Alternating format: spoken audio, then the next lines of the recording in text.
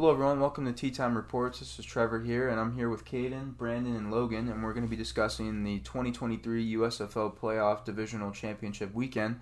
And it was a fun weekend. It really was. To kick it off, you had the Pittsburgh Maulers taking on the Michigan Panthers. Both gritty teams probably shouldn't have been there.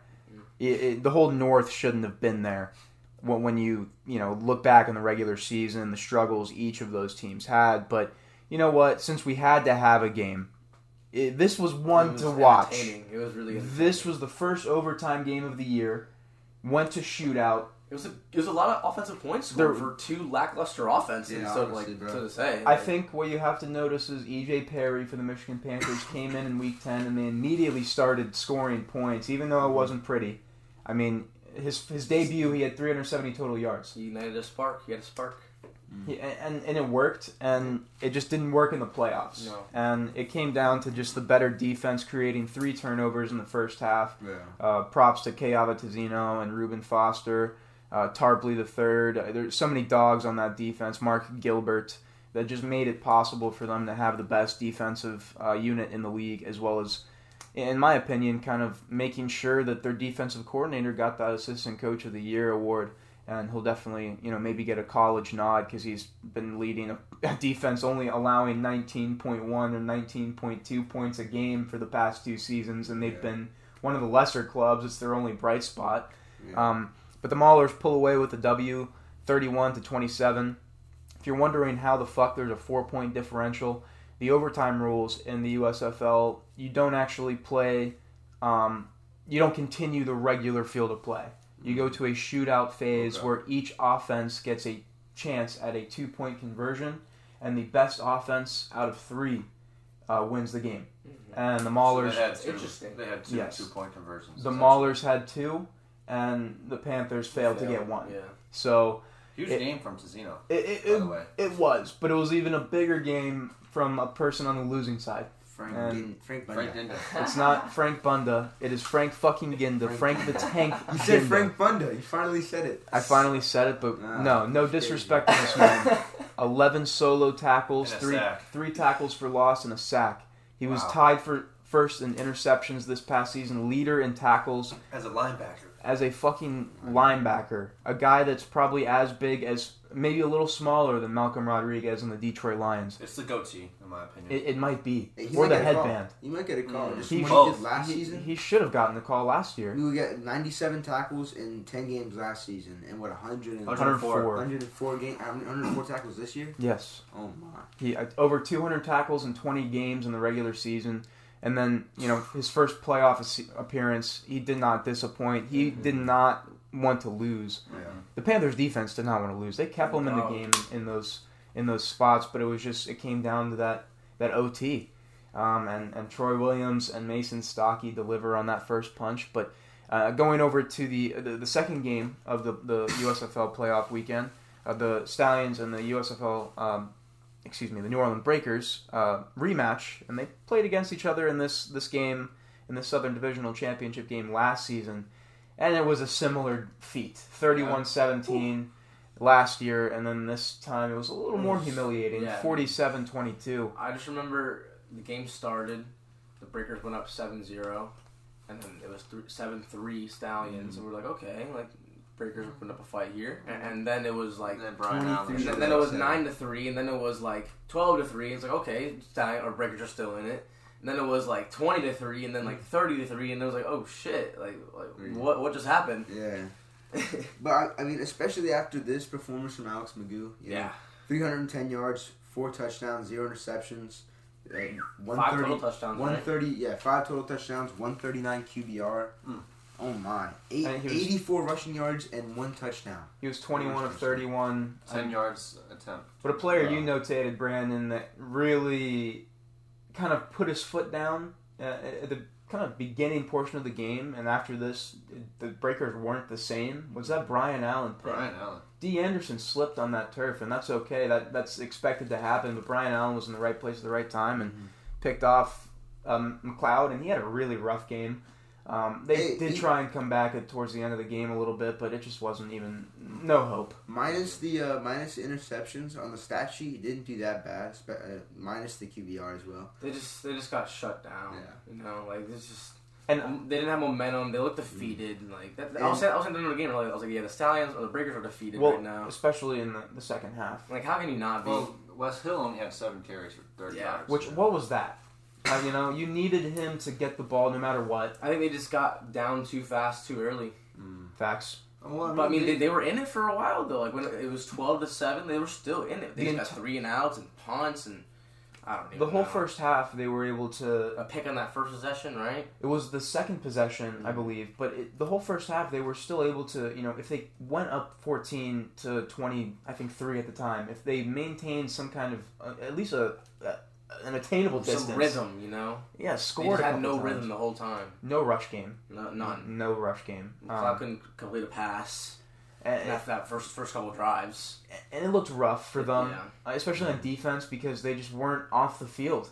The Stallions were dominating time of possession, especially in the second quarter, and it really deflated that defensive unit. And they have a good one. Keontae Shad, Neville Clark, those guys aren't slouches, man. Vontae Diggs, they just got tired, man. D. Anderson, he went off. D. Anderson did go off. Besides that slip, that one jump ball where he like sucked it in over to the defender. And Sage Surratt did have a touchdown on his former squad, but it was just overall a lopsided victory for the Birmingham Stallions, who deserved to probably win it all. They've played lights out all year. The MVP. I mean, Skip Holtz is, I think, 20 and 3 in the past 2 seasons. If Alex Magoo was not MVP before this game, he is now. Yeah. No matter what. I don't think he was. I don't think he was ever. He was before I started watching the league. If there was any sort of doubt, he just annihilated. Well, the only doubt was Mark Thompson, but sorry, go ahead. No, I wanted to just put this stat out there real quick for what you were saying about Bethel Thompson just not being able to complete passes. So the top 4 receivers for the Breakers on that day, Anderson, Dixon, Surratt, and Adams, they had 20 receptions combined. Between the 4 of them, they had over 35 targets. So that's 15 plus balls that were just missed or just dropped between the receivers and Bethel Thompson. That's not gonna efficient enough. Yeah, it's not efficient. That's not gonna win your game, especially in a game like this when you're you have to play catch up with Magoo and this Stallions offense. And like you're saying, you have to have some type of rhythm. You're not going to be able to establish any type of rhythm with that, and that just goes hand in hand with not being able to get the run game going. If you're able to establish some rhythm and complete these passes, who knows? You might be able to get West Hills going a little bit more, and that might sort of change the outcome of this game. But they're just down way too fast, way too early. I don't think this is what any of us really expected, is it? No. I thought it was I predicted like 28-24, 24-17. All of us were around that range. Fight from the Breakers, you know, there was no fight. They shat on them. These were arguably 2 best teams in the entire league. Yeah. And you wouldn't be able to tell that watching this game if you didn't know that. In 2 years, the Breakers have only beat the Stallions once, guys. Earlier this year. Yeah, first matchup this season. Mm-hmm. So it's been domination by the Stallions on all fronts, division and out of division. And honestly, out of any team in the North, and you know, after seeing that, I think any team in the league, I'm glad the Maulers are fighting against the Stallions. I agree. They put up the best fights. You know, they're never humiliated. Not like the Memphis Showboats were. Not like the Stars with their inconsistency. This team is actually going to put up a fight against the Stallions, I believe, and I know we've talked about that with the Breakers, but I actually believe that this will be like a nail biter. Yeah, I mean, first matchup this year was 24-20 in the same stadium earlier this year. I think it might even be closer than that, bro. I think it's going to come down to like a turnover with that defense, or it might come down to a special teams play, bro. Because I mean, it's two. It's football every inch. Tarpley's going to be in. Ruben Foster, Tezino. You got to unleash the whole play. I don't know if Boogie Roberts is Boogie Roberts healthy. He played last weekend, bro. He couldn't miss it. He's snapping. He's in a snap. But then I also did want to shout out a player I didn't mention in the Southern Divisional Championship game, Scooby Wright. He had a couple really good series. He didn't get the full playing time. I think they only had him in maybe 12, maybe 11 drives, maybe a little less. But his first 3 drives, he had a huge sack, a massive sack on a play-action play. And then he also had a pass breakup and then I believe a tackle for loss, all in the same series. He was going off and brought another type of energy to this defense, and they performed better. They always perform better when he's on the field. Like their red zone percentage is better. Everything is better with Scooby Wright at that captain helm. No slight to Nate Hawley, excuse me, but he's not as good. Yeah. He's not as good as Scooby Wright, and I hope that Scooby Wright gets to 100% by the championship game, because we could see a linebacking beauty. I mean, you got Reuben Foster, you got Scooby, Keavatazine. This is going to be a fun game to watch, in my opinion. There's a lot of players and a lot of notable guys in this championship game. So I have a question about the Stallions game for you guys. Do you think that if any other teams in the South was in this game instead of the Breakers, would have been any different? What do you mean? I think the Breakers would beat the Gamblers. I think the Breakers would beat the Showboats. Yeah, I'm saying do you think the Stallions would have rolled over? Every team. You think so? Yeah, they rolled over the Gamblers in Week 10. They rolled over the Showboats. That's what I'm saying. Do you think it would have been any different if the Gamblers were in here or whoever? Yeah. I thought you were referring to the championship game. They were destined to win that game. Dude, they're 8-2. Yeah. I mean, they've lost 3 games. They were 9-1 last season. Yeah. And you just gotta, I give them all their props. I mean, taking into consideration the record now, they're 5-6. They were 1-9 last year. They were number 8 on our power rankings for the first 3 weeks, 4 weeks. They were. The first episode I ever listened to this podcast was one of the power ranking episodes. And I'm not gonna lie, they were shit. And everybody had them at number 8. With James Morgan, he was the team was so bad. They James Morgan was horrible, bro. Yeah, now he's holding the clipboard with the headset on. He knows his role. Yeah, no, he's doing it right. Overall, with how much shit we've been giving the North Division in this matchup, and the magnitude of that we at least were holding the Breakers and Stallions matchup, the Northern matchup provided a lot more fucking entertainment, drama, everything than the other matchup. And I wanted to, and I also noticed one thing I was sort of harping on Pittsburgh for a week ago was their offensive line, and giving up, I think it was 6-7 sacks. I think it was to this Panthers team. And I was saying going into the next week, because I was predicting them to lose as they were playing another good team with the pass rush, and they only gave up 1 sack last night, or Saturday night, and Breland Speaks didn't even have that 1 sack. You were shut down. So, and that, I think, obviously is probably not going to win them the game, but it was still very close, came down to overtime, but who knows what could have happened if they would have given up another 6-7 sacks. Well, one thing that even the commentators, I think Jason Garrett was pointing out, was that they switched to the quick pass game. They're getting the ball out in 2 seconds or less, bro. What is Troy Williams' record? This season, I know he's won all 5 games, but I think he's 5-3, so maybe 5-2. But they've won their last 3 games handedly. Not handedly because of last weekend, but they've won their last 3 games with impressive scores. And you think about what James Morgan, he didn't get the ball out quick enough. No. And Troy Williams, like you said, they switched to that quick pass game. You see the difference. They're 5-3 with him. I mean, just look. All you have to look up is go on YouTube, look up the highlights of this Northern Divisional Championship game. Look at the first 2-point conversion in the OT shootout. It's literally Mason Stockey running up, doing a hitch route, and it's bang. It's already that won them the game essentially. It set the momentum. But then you see guys like Josh Love, even Case Cookus at times. I'm not gonna lie to you. Even Magoo at times. We saw in this game, this wasn't a perfect game. He had some questionable, he would escape the pocket a little bit. But I think with Troy Williams, he's been pretty steady at that, at getting the ball out. He doesn't have a turnover. I've been impressed from what I've seen. No. Wow. I've been impressed from what I've seen from him. It's been a little up and down, but overall, for him to sort of just stay in there and have his head straight and stay focused and be able to lead this team the way he has, it says a lot about him. One thing about him, bro, just look out for this, is his dog mentality. He's shouting, he talks shit, and that's why I love him, bro. And it's fun to watch. He's a big guy. He's a big quarterback. He's not fast, but he's a calculated runner. But he's not a guy he's not fucking Josh Love.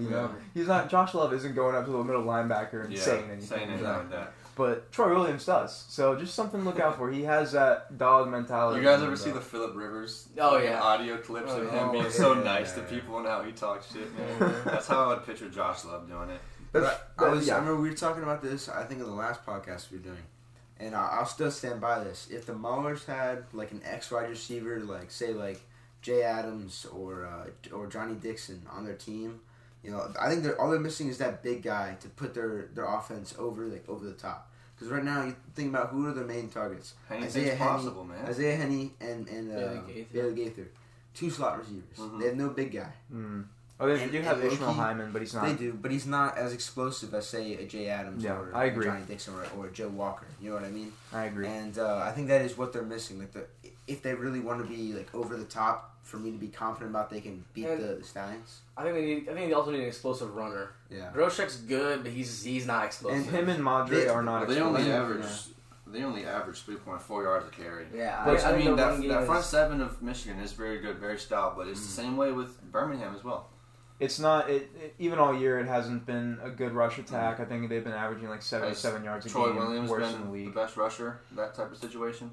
I think so, but they don't really like when he runs. He did the most yards last game.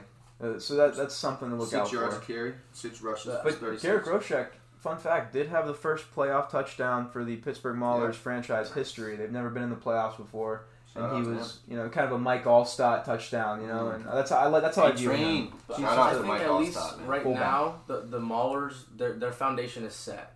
Like the foundation is definitely set. I don't think they're going to win this game, but never know. They'll be better next year. Their record will be better next year. We saw it in the XFL championship and the playoffs this year, so you never know. I think I don't think you can rely on turnovers to win you. Obviously, defense wins you championships, but I don't think if it wasn't for the 3 turnovers, Pittsburgh wins this game against Michigan. Mm-hmm. I agree. And being a Bears fan, being a fan of a team who's been precedented around defense and defense winning you games, I've seen time and time again where there's been those one-off games where your defense doesn't get those 2-3 turnovers that you've been relying on when you have or that sack or that fumble, when you have that subpar offense, you have that subpar quarterback rushing game, whatever it is. You know all too well about that. Yeah, I don't even have to get started. Whether it's Mitch Trubisky, Jay Cutler, Mike Lennon, Mark Sanchez, Matt Barkley, you fucking name it, man. We're up there with the Browns list of fucking quarterbacks at this point. I think if they're able to win the turnover battle, man, watch out for Pittsburgh in this game. Like you said, Troy Williams has that dog mentality. They have that culture. They have that foundation built, and anything's possible. Yes, I love that. I think we can go ahead and just talk about our predictions, I guess, and I guess we'll start with myself. But I'm gonna have a biased opinion, obviously. This is kind of like a dream, a storyline that I love, but I don't think it's going to happen. I don't. I think it will be tight, and I'm going to give them the ultimate respect, and I feel like a shitty Maulers fan right now, but... Hey, if any defense is going to do it, it's this defense. No, for real. If any defense is going to shut down McGill. But I think it will be... I think it'll be a little high scoring, but I think it's going to be 28 to 21. The odds haven't came out. Stallions or Maulers? Stallions. Honestly, I do think there's only one man who can combat Alex McGill, though. That's Frank Bunda. And he's not playing that championship game. But I like Reuben Foster. Reuben Foster is there and gave it to Zeno. But Frank Ginda, he's the man. Yeah, but you never know, though. You gotta have hope. Trevor, your team is in there. No, I do. They are here. You gotta root for them at least. You know what? I guess I will just go. I'll stick with the Maulers. In 2012, I was telling myself Notre Dame's gonna beat Alabama. Goddammit. Manti Te'o's gonna beat them. The other year when we were playing them in the playoffs, I was telling myself we're gonna fucking beat Alabama. You know what I was saying? It never happened. But we don't have to go any further. Hey, we were at that. You know what? Maulers 31. Okay, there we go. Maulers 31. Ooh, now we're living off 24. Ooh. 24. Maulers 31-24. Take the over in this. Fuck yeah. I see Troy having a better performance than last week. I'm gonna go because it's Troy, and Garrett Groshek is gonna have a touchdown again, and sustain his two touchdown in a row streak. I'm gonna go Stallions 38-7. Yeah. Jesus Christ! So this is what I was gonna say. So after the Giants beat the Vikings in the playoffs, we're playing the Eagles next round. And I bet on the Giants. I was like, we're beating the Eagles this week, and we lost 38-7. I actually took the Giants in a parlay that week as well, so I feel your pain. That exact score. Man, way to fucking just shoot all that down like that. That was But how about yourself, Lowe's? What's your prediction looking like? The Maulers are here, And I do think they have a chance to win, but I'm gonna go the Stallions. If I'm betting money, the Stallions is just the safest pick. What's the score you got here? 27-10, 27-12, something like that. Okay. I don't think. Well, no, like I get it because it could happen. But I could also see it being closer than that, like maybe like a 20-17. But I think the Stallions will pull out. I mean, you look throughout history though. There's only been one lopsided championship. Yeah. Arizona Wranglers. And I hope they come back. In whatever. I was about to say they're not on a team anymore, but it's the Baltimore Stars. I was actually going to go over this after the predictions, but I guess Oakland Invaders. Wow. We could talk about the championships. Some vintage names. Yeah, no, and logos. Those are nice. They patented both of those team names and logos again, so we might see them back. But back in 1983, the Michigan Panthers in the championship game beat the Philadelphia Stars 24-22. In 1984, the Philadelphia Stars beat the Arizona Wranglers 23-3. In 1985, the Baltimore Stars beat the Oakland Invaders 28-24. And then last year in 2022, the Birmingham Stallions won 33-30. Sadly, and they would not have won if Case didn't break his leg. So that was in overtime last year, right? That was not. That was just a game-sealing, drive in the fourth quarter. Broke his leg. So do they? Jamar, right? Jamar, I think, started, but Case, no, but Magoo actually had to finish the game because Really? Jamar got injured. I was going to ask, so do they do overtime differently in the title game? No, it's all, the overtime is set at the Okay. shootout. Nice. So it makes the game, the one thing about that is they just don't want to draw it out, bro. Because, Yeah. I get it, and I get it if Keep you're it simple. betting. But it also, it kind of, adds an element of, low-key, when I see that shit, I think of, low-key soccer, bro. I'm not going to lie, bro. It's like a shootout with football. It's kind of cool. Like a little arcade game, getting the fucking game to seal the deal. It's not something that, who knows, is going to be permanent forever. They're just trying it out. If it's not fucking And this is the second season in a row, I'm sure if it's not getting the reception that they like or they were probably planning for, they'll change it. I think they only had 4 of them last year, and they only had 1 this year. Wow. So it was just, the competition's kind of just been getting decided in regulation. But go ahead with your prediction, Brandon, with the championship game. Yeah, between so the Maulers and Stallions. I'm not gonna sort of bury the Maulers the same way that Logan and Caden just did, and I'm gonna sort of be on your side with it more, a little Trevor, and sort of be on the side of history with it. Look, I base it off of this. 2006, that Bears defense held Peyton Manning and that Colts offense. Someone who, we can probably compare Alex Magoo and that Stallions offense to them. Right now, to in 20, the USFL version, and that game was 23-16 or something like that. It wasn't that high scoring of a game. It wasn't that much of a blowout. I think this game is very similar. This dynamic compares in a way. I think that defense will show up and show out. I think Troy Williams' dog mentality is going to keep them in this game. And like I said, anything's possible. Yes. However, I do think Alex Magoo and this Stallions offense with Skip Holtz leading the realm is just going to be way too much. Yeah. Unfortunately, CJ Marable, I think, is going to be the dark horse of this game. Him and Jay Sternberner are going to sort of really come up big for Magoo in this offense. CJ had a good game last week. So did Jake. I've always been a fan of him, and ever since I saw him running in that Stallions uniform in that first game against the Breakers, when I first got introduced to the USFL, I've just been a fan of him even more. So. He's been a consistent player for them for 2 seasons now. Yeah. I hope he deserves a rotational shot on maybe a practice squad, or maybe he's fast, bro. USFL's Tyreek Hill, bro. Same hair, same nose. He does look the Dollar like General. Yeah. Just not as fast, but he Hopefully is elusive. He's not getting involved in fucking civil cases and stuff. So. But what was the score prediction? Yeah, so I think it's going to be another 23-17 game. I feel like that's a good score. Yeah. 23-17. So a repeat. So this is I didn't want to go with the 24-20, but sort of similar to that Super Bowl matchup with the Bears and the Colts around there. I like that comparison too. I really do. Yeah, because you have Peyton Manning. Everybody knows MVP. who that is. It speaks for itself in that Colts offense with Marvin Harrison, Reggie Wayne, and you got that Bears defense with Lance Briggs, Brian Urlacher, Charles Tillman. Kind of the mid offense. You got Reuben Foster. I don't want to say Troy Williams is Rex Grossman now, but you know what? He might be.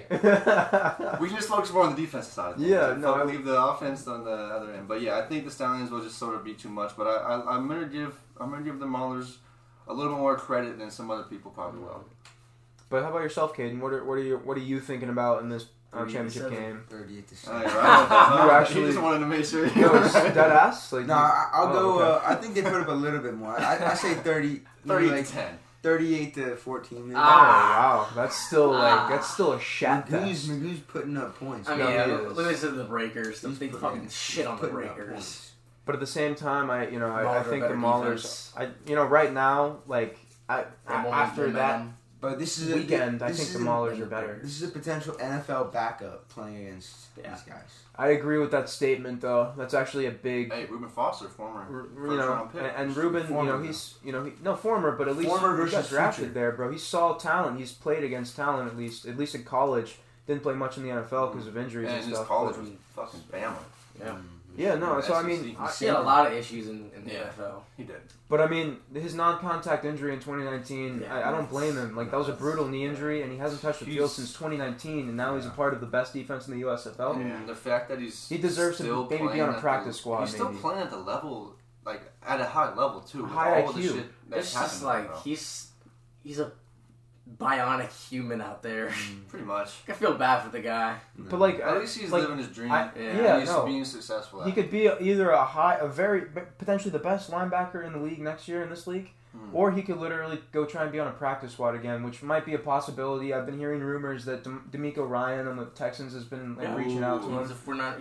They're with him. As well as the Dolphins, maybe there's some rumblings there. But I would like that. If he were to have a shot, I would like that. I would love that. But the key is a name that I think the USFL should try and keep. And I think for his sake, I would try and get another season under your belt. He's still youngish, and he could be a rotational guy. I mean, you look at the linebackers in the league. You don't have to be the youngest linebacker. You obviously want young linebackers, but if you have experience, that's heavily valued, especially on practice squads. Especially if you have a rookie quarterback or a young running back, you want a good practice squad linebacking core. You want good players in general. You just want good talent in your building. And if you could build off this season, and he missed 2 games, and he would have been on the All USFL list in my opinion. But if he was able to play a full 10 games plus another playoff stint, I think he deserves a legitimate shot. For sure, no question marks about it. But he's just got to maintain his health, and he missed 2 games because he went out, he hurt his arm, I think his left elbow. But it's just something you got to look out for. Someone I wanted to ask you about Trey Quinn. He had a huge game. How do you guys feel about? Do you think he had an Odell catch? He had an Odell catch. He deserves another shot. Yeah. I would love to see him, get a call back. He's been shifty. He has speed still. He has sure hands. I've never seen him with a drop this season. He had a Odell catch that no one's talking about. He had an Odell catch in the playoffs. And this is a small white man with long hair. He's not that small. He's kind of small for a receiver. I would get it if he didn't, because there's so many young receivers that come a practice squad, yes, at least. But then once again, it brings up that conversation. Would you rather be a practice squad guy in the NFL or getting full-time reps, actual playing on money terms? NFL. It's completely not even a joke. You get nearly 3 times the amount on an NFL practice squad. Say when you have one of those scenarios where you have something set off for the side already that you can sort of rely on, and you want to just still be playing full time. Well, I actually wanted to point out something that the assistant GM for the Giants said in an interview. They were asking him, Brandon Brown. I believe so. That's his name. I don't know his name. He's a black guy. Yes. Yeah. But I was watching a little interview of his, and someone asked him about the benefit of alternative leagues, and he said, "Speaking of the devil." Dave, Caden's dad just found out that the Pittsburgh team's in the USFL championship. He just sent me that text. Right now. But I was watching this video, and there was a reporter that asked him what the benefits of the USFL and XFL and AFL and all these alternative leagues are. He's a smart guy too. And he's like probably a new next GM. I believe so. He sounds very put together. But he just went out and just said straight up, we're not looking for those leagues for starters. We might find one. He said there might be a gem, but what you can find there is depth guys and guys that are rotational players, even for your active roster. Because they're hot off the season, they're warmed up, they're in shape, and some of them might emerge and be above average players for what they are. I agree. And may not be an above average NFL player, but maybe someone that you could be not even a body. Just a good guy in practice.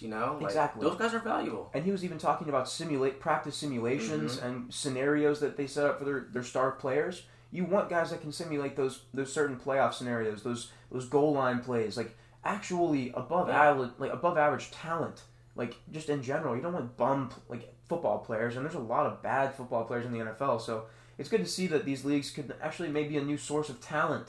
Because there's a lot of busts in guys college that fall through the cracks. Exactly, and it could be just another thing. Like, it's good to just get game tape out there. Mm-hmm. It really is. It's very beneficial. Even if you're a bad player, like, you could actually still get a shot. Mm-hmm. Get a tryout, maybe even get assigned to a practice squad and develop your game because you have the size, you have the attributes. I just think that's beneficial. But so did he. So I just thought that was interesting that a Giants guy, they might be looking at some players, bro. I do think Brandon Brown will be a GM someday. Like, he's Joe Shane's right-hand man. He's probably, like, maybe not next year, but, if our regime does end up looking good and our foundation looks good, I don't see why he won't be a GM one day. He's young. I mean, people are looking for that youth in the GM position now. And real quick, I just wanted to ask you guys what you thought the benefits of, like, the coaches, the GM positions of the USFL and some of these alternative leagues are. Like, I feel like that's good. Like, you're not on as big of a scale, obviously, but you're obviously taking over those duties. So, like, you're getting those that experience. You're still a leader amongst men, And what do you guys think the benefits of that are, even in a smaller alternative league? Just experience being a head coach, Especially with who the commissioner and I guess the leading bodies of the USFL are former NFL players, names, people that have been in the game. So that just sort of benefits the coaches more, I feel like, because if they have, I'm assuming these coaches, one way or another, are going to meet this commissioner in some way, or are going to start networking with these people involved with the NFL a lot more. So if they are an exemplary person, exemplary coach, they're a leader among men, they do the right thing, they do a good job, I feel like that just benefits them even more, especially being in the USFL rather than the XFL or AFL, CFL, any of these other sort of subset leagues or secondary leagues, And it sucks because I don't know if you guys heard, Rod Woodson left the XFL after the 4th-6th season. He just quit. That was his first stint as a head coach. I think they mutually parted, but I just think he just wanted to get out of there. I remember when the coaches, the list came out, and I saw his name on it. I was like, let's fucking go. That's cool. That's cool as hell. It was cool.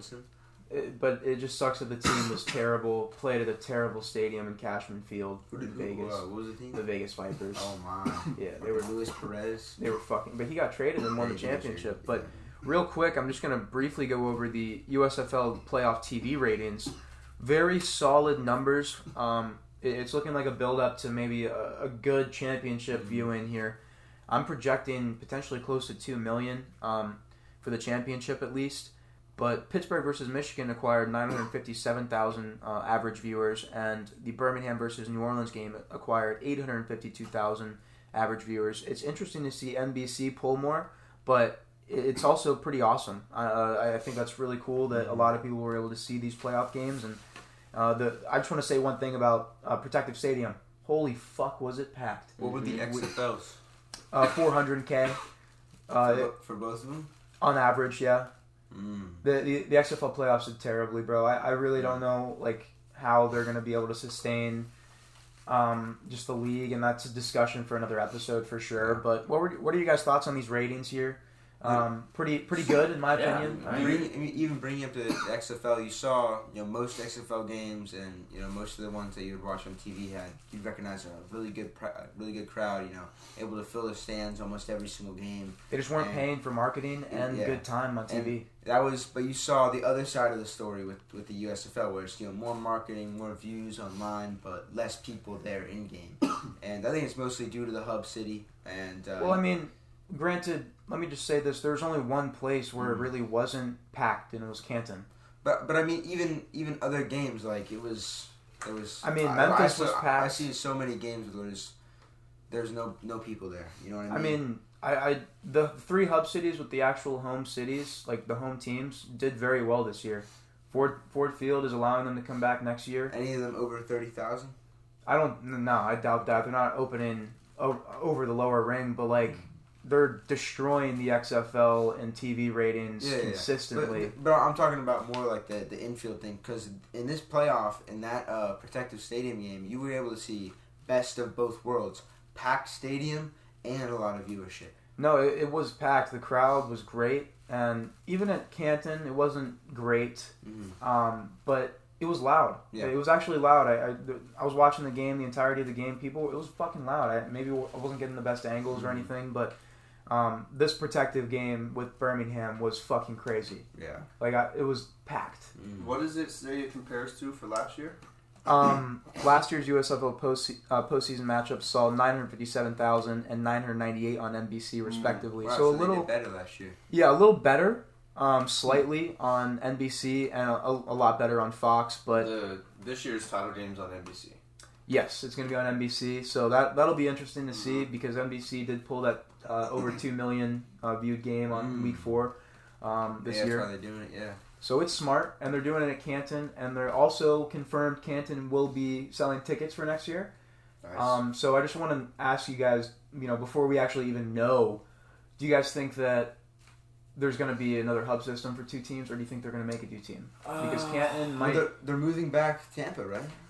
Well, I'm expecting that, and if they do move back Tampa, then I'm expecting Canton to be a team, because they're going to have to expand at least by 2 teams. Yeah. At least by 2. If Tampa comes back... It would have to be Canton. It's a hub city. And they've been trying to build something there. And we've already had the conversations about where some teams like Pittsburgh and the Stars could go. Pittsburgh could go play with, where the Pittsburgh Riverhounds play, the USL team.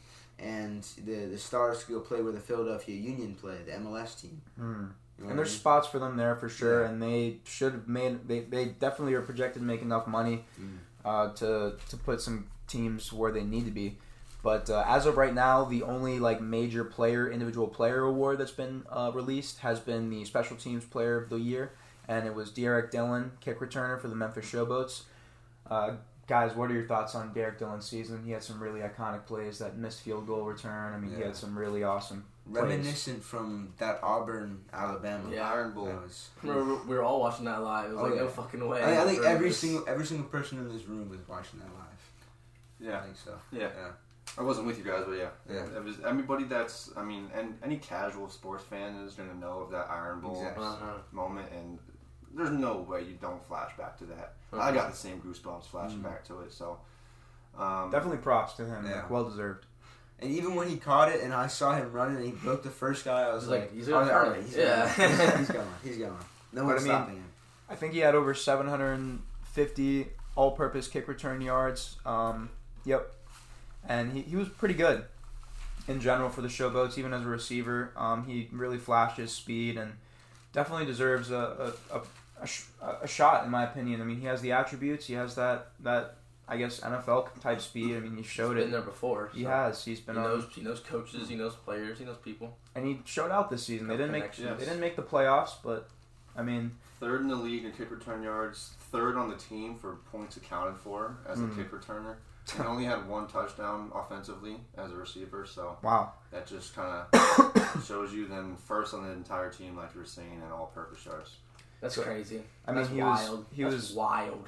He had a hell of a year. Wasn't on the All USFL team, but he did get the Special Teams Player of the Year award. So props. I could even see a team thinking Kavante Turpin, maybe a little better because he's thicker and has more weight to him. Maybe, I won't say better because Kavante was an all-pro or all-pro MVP, pro bowler, and MVP of the league. But I guess a guy has came in and he has success in the NFL. He won the same exact award, so why not give this guy a shot? And Kavante Turpin was legit first team All-Pro in his first year in the NFL. As a kick returner. Maybe a team will take a shot on Derek Dillon. Yeah, I like that. I bet on it. Yeah, I like that. But honestly, what was your favorite game of the playoff weekend? Probably the Maulers game, in my opinion. Yes. I didn't watch the Maulers game, so I can't say that. But it was fun watching the Stallions play. Just kick ass. Yeah. That's what I was gonna say. Magoo was going off. I was sitting there just watching him make these throws. Why? What am I doing here? My dick is on the floor. I think we stopped watching after it was 23-7. All right, I think we get outside. Yeah. I kept peeking in and everything like that. Just kicking higher and higher. Yeah, it just did not look good for the Breakers. But shout out Sage Sherratt, shout out Scooby Wright, Alex Magoo, Ricky Pearson Jr., C.J. Marable, Devon Davis, who had a great game. Davion Davis, excuse me. Brian Allen, 2 picks. He had a great game. Just just dogs all over the field. Shout out to Vontae Diggs. Anyone who went home as well. You guys played a great season, and if you're listening out there, shout out to you. Frank Ginda, man. Frank Ginda, Trey Quinn. Frank Ginda, defensive player of the fucking year. No ifs, ands, or buts. Oh, God, I said butts. But I guess that'll be a good way. Oh, God. I guess that's a good way to wrap it up here, but thank you everyone out there to listening to this USFL Divisional Championship kind of review, and thank you everyone for giving the show your time. But everyone out there, thank you for the support to the show and the podcast, and make sure to follow us on Twitter and Instagram at Tea Time Reports. Thank you guys. Take care. Sempre Milan.